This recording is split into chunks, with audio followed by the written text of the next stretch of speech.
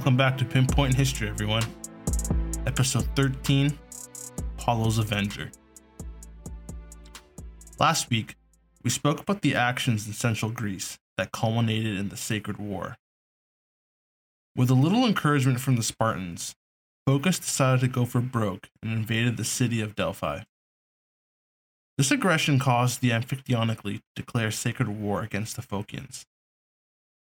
After having initial success against the Phocians, culminating in their defeat at the Battle of Neon, central Greece assumed the war was over and did not proceed to eliminate the remnants of the Phocian army. This proved to be a terrible mistake, as with this assumption, the bulk of the Theban forces traveled to Anatolia to participate in the civil unrest in the Persian Empire. The new leader of the Phocian resistance, Onomarchus, doubled down and raised a large mercenary force, and with Thebes away, they were able to subjugate central Greece.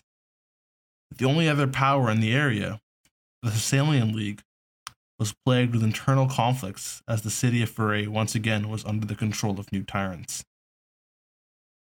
Seeking to make new allies, Onomarchus sent material aid to the tyrants of Pherae. Still, when news arrived of Philip's impending march into Thessaly to aid the city of Larissa, Onomarchus sent his brother Phalos and 7,000 reinforcements to Thessaly, which now brings us back to the current timeline. When Philip initially received the request for aid from Larissa, he was campaigning in Thrace, keeping the pressure up in the area. After receiving the request for aid, he decided to help the city of Larissa, as Philip had marriage alliances with both Larissa and Pherae.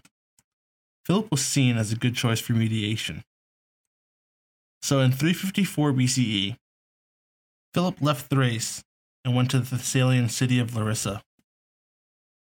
After the rendezvous with Larissa, the combined forces set off to siege the city of Pherae. The tyrants of Pherae decided to hole up in their city and request aid from Onomarchus. Like we discussed before, the Phocian commander duly obliged his new allies and sent his brother and the reinforcements over to aid Pherae. The siege of Pherae was well underway by the time Phalos had marched towards Thessaly. But Philip had received word of a relief force marching into Thessaly, so Philip decided to break off the siege in the middle of the night to engage with the Phocian relief force and use the cover of night to reorganize his force. He was able to do this without Pherae realizing, and so Pherae was unable to warn Phalos. The resulting engagement was brief, as Philip was able to decisively beat Phalos and push him and his force out of Thessaly. As Phalos was getting whooped by Philip in Thessaly, in Boeotia, Onomarchus continued attempting to fortify his position at Chaeronea.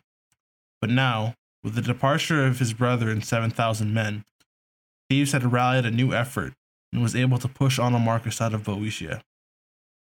This was all that Thebes could do, however, and did not change the outcome of the wider war at all.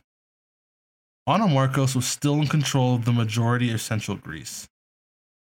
At this time, Phalos reunited with his brother and informed him of his loss to the Macedonians. Onomarchus decided that his best bet was not to split his forces up and attempt fighting on two fronts, but to consolidate and move on each enemy with the full weight of his army. Onomarchus began the march into Thessaly with his full force of 20,000 men and 500 horse, and as we'll soon see, most importantly, siege equipment. The details of the upcoming conflict are scarce, but here is what we do know. Philip and Onomarchus began to maneuver position in Thessaly, with Onomarchus not being pinned down.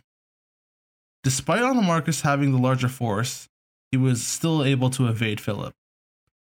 We're unsure of the amount that Philip had with him, but I would estimate between his force of 10,000 and the Thessalian reinforcements, perhaps 15,000 infantry, and a similar amount of horsemen. Philip would fight two engagements. The first one is not well known to us, but it would seem that it did not go Philip's way. We have details for a second engagement, which I will now recount. Philip had managed to pin Onomarchus down in a valley. It was a good spot, as it prevented Philip from being able to flank Onomarchus. The Macedonian forces marched towards the Phocian force, ready to engage in a head-on battle. Fighting Philip head-on was a terrifying sight to behold. The formidable pike phalanx was practically unbeatable by regular hoplite armies face to face. The length of the Macedonian sarissa far outpaced what the Phocian hoplites could do, so they began to panic and flee. As the Phocian army fled, the Macedonian army began to chase them, eager to inflict major casualties on the backs of their feeding flow. Philip's victory seemed all but secured, but in actuality, Philip had been outplayed. As the Macedonians chased after the Phocian army, they began to lose formation and cohesion. Onomarchus had led Philip into this valley on purpose. On the ridges above, Onomarchus had a siege artillery placed there, and as the Macedonian armies chased the Phocian forces, the artillery began to rain rocks on the Macedonian army. The bombardment caused major panic and confusion in the Macedonian army, and now Onomarchus had new contingents of men appear on both sides of Philip's forces, flanking the Macedonians. And the fleeing frontal force paused and reorganized and slammed into the Macedonian front as they were paralyzed from the ambush of soldiers from the flanks and the raining rocks from up on high. Philip was able to rally his men and tighten the formation and organize a retreat out of the ambush, but he had taken significant casualties in the process. Philip was forced to retreat not just back to Larissa, but all the way back to Macedonia. This was Philip's first defeat in 5 years since he had become king in 359. This was also Philip's first encounter with a large Greek army, and he had lost. Since Philip's ascension as king, he had managed to defeat all those fighting against him, expand his kingdom, and become the prevailing force in his region. But this defeat had shattered the myth around Philip and his army. This defeat also had major political repercussions for Philip. Major defeats like this can set background deals in motion. And what we do know is that Philip's two half-brothers reappear at Olynthus.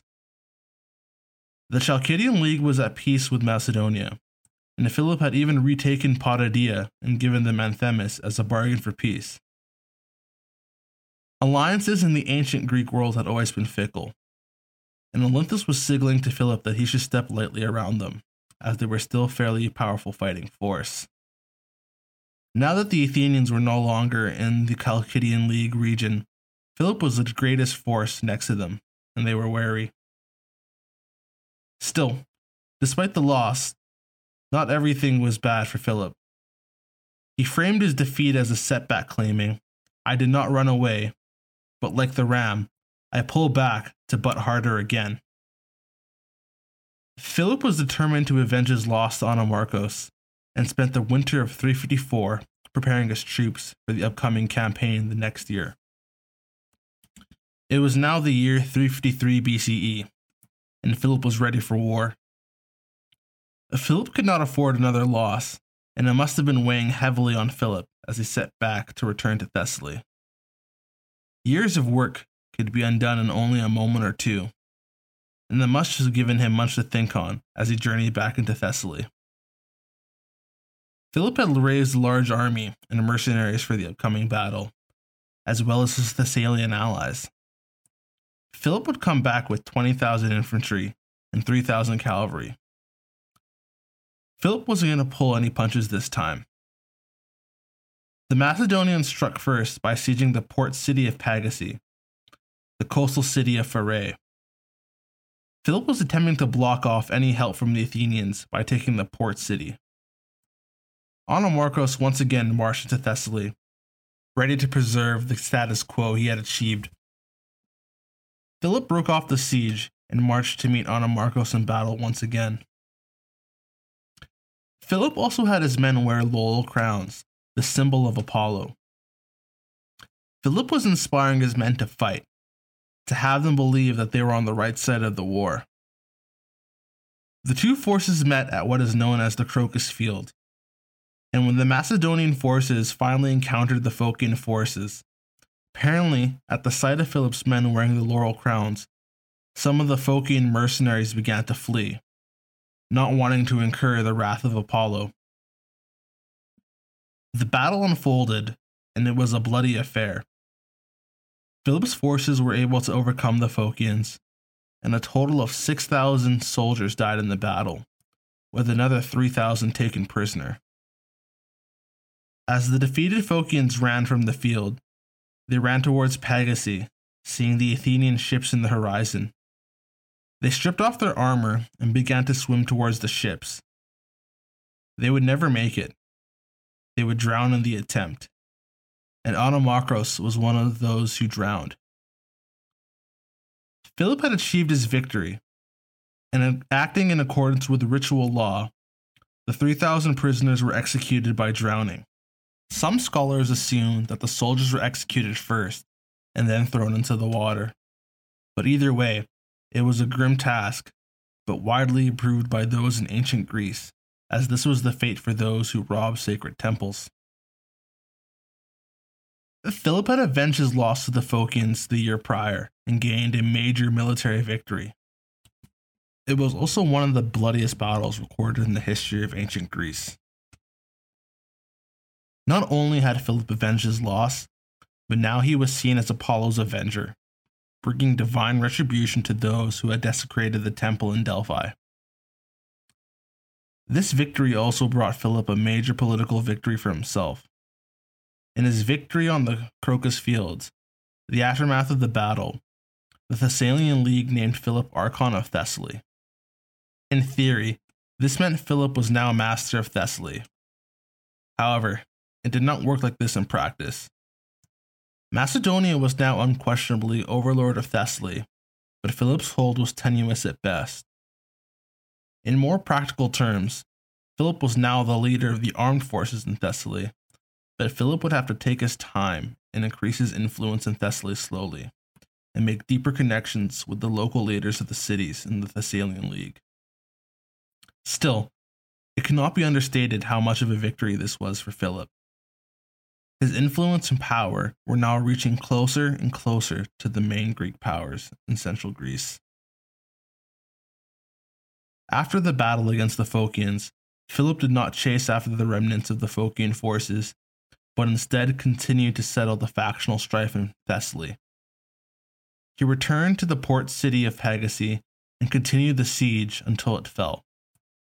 Unlike other cities in Thessaly, Philip would garrison the city of Pagasae, as it was not under control of the Thessalian League, and so it would fall under his direct control. Philip now turned his sight to the city of Pherae.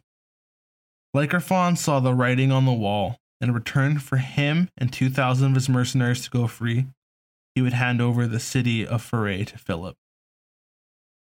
We have no more record of Pythilaus after this.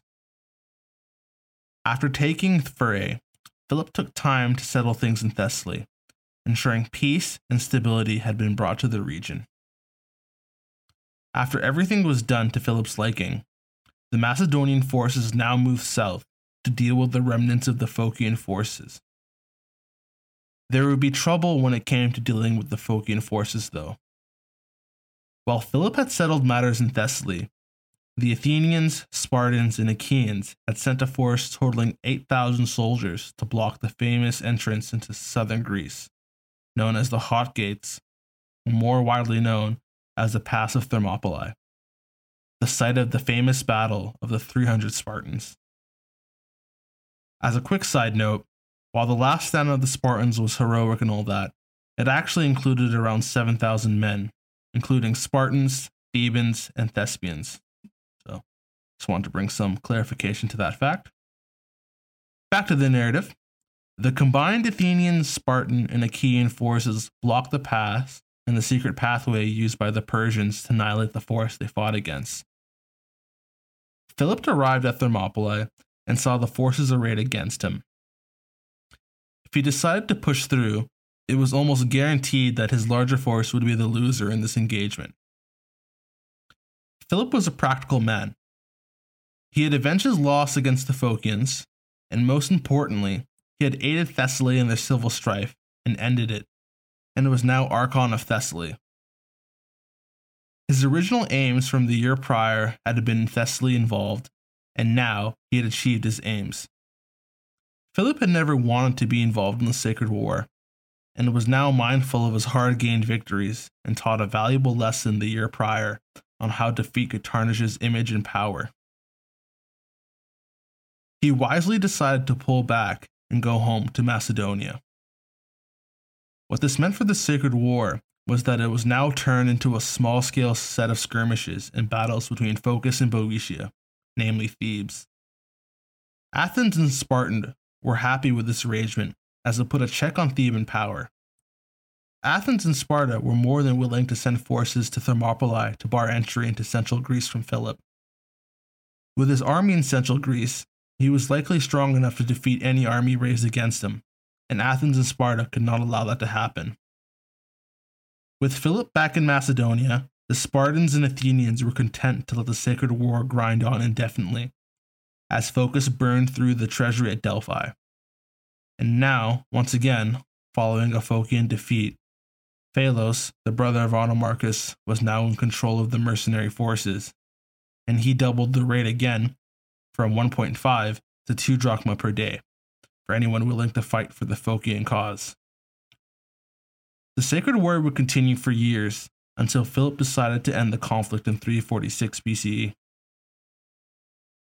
Philip would not return to Greece for 6 years, content with what he had achieved in Thessaly, and he had decided to focus on expanding control in Thrace. But we'll leave Philip here for now, withdrawing from Thermopylae and heading home to Macedonia. Like always, if you like what you heard, give the podcast a 5-star review, and I'll always have maps on Instagram, so you can see that at pinpoint_history. And you can email me at thepinpointhistory@gmail.com with any questions you may have.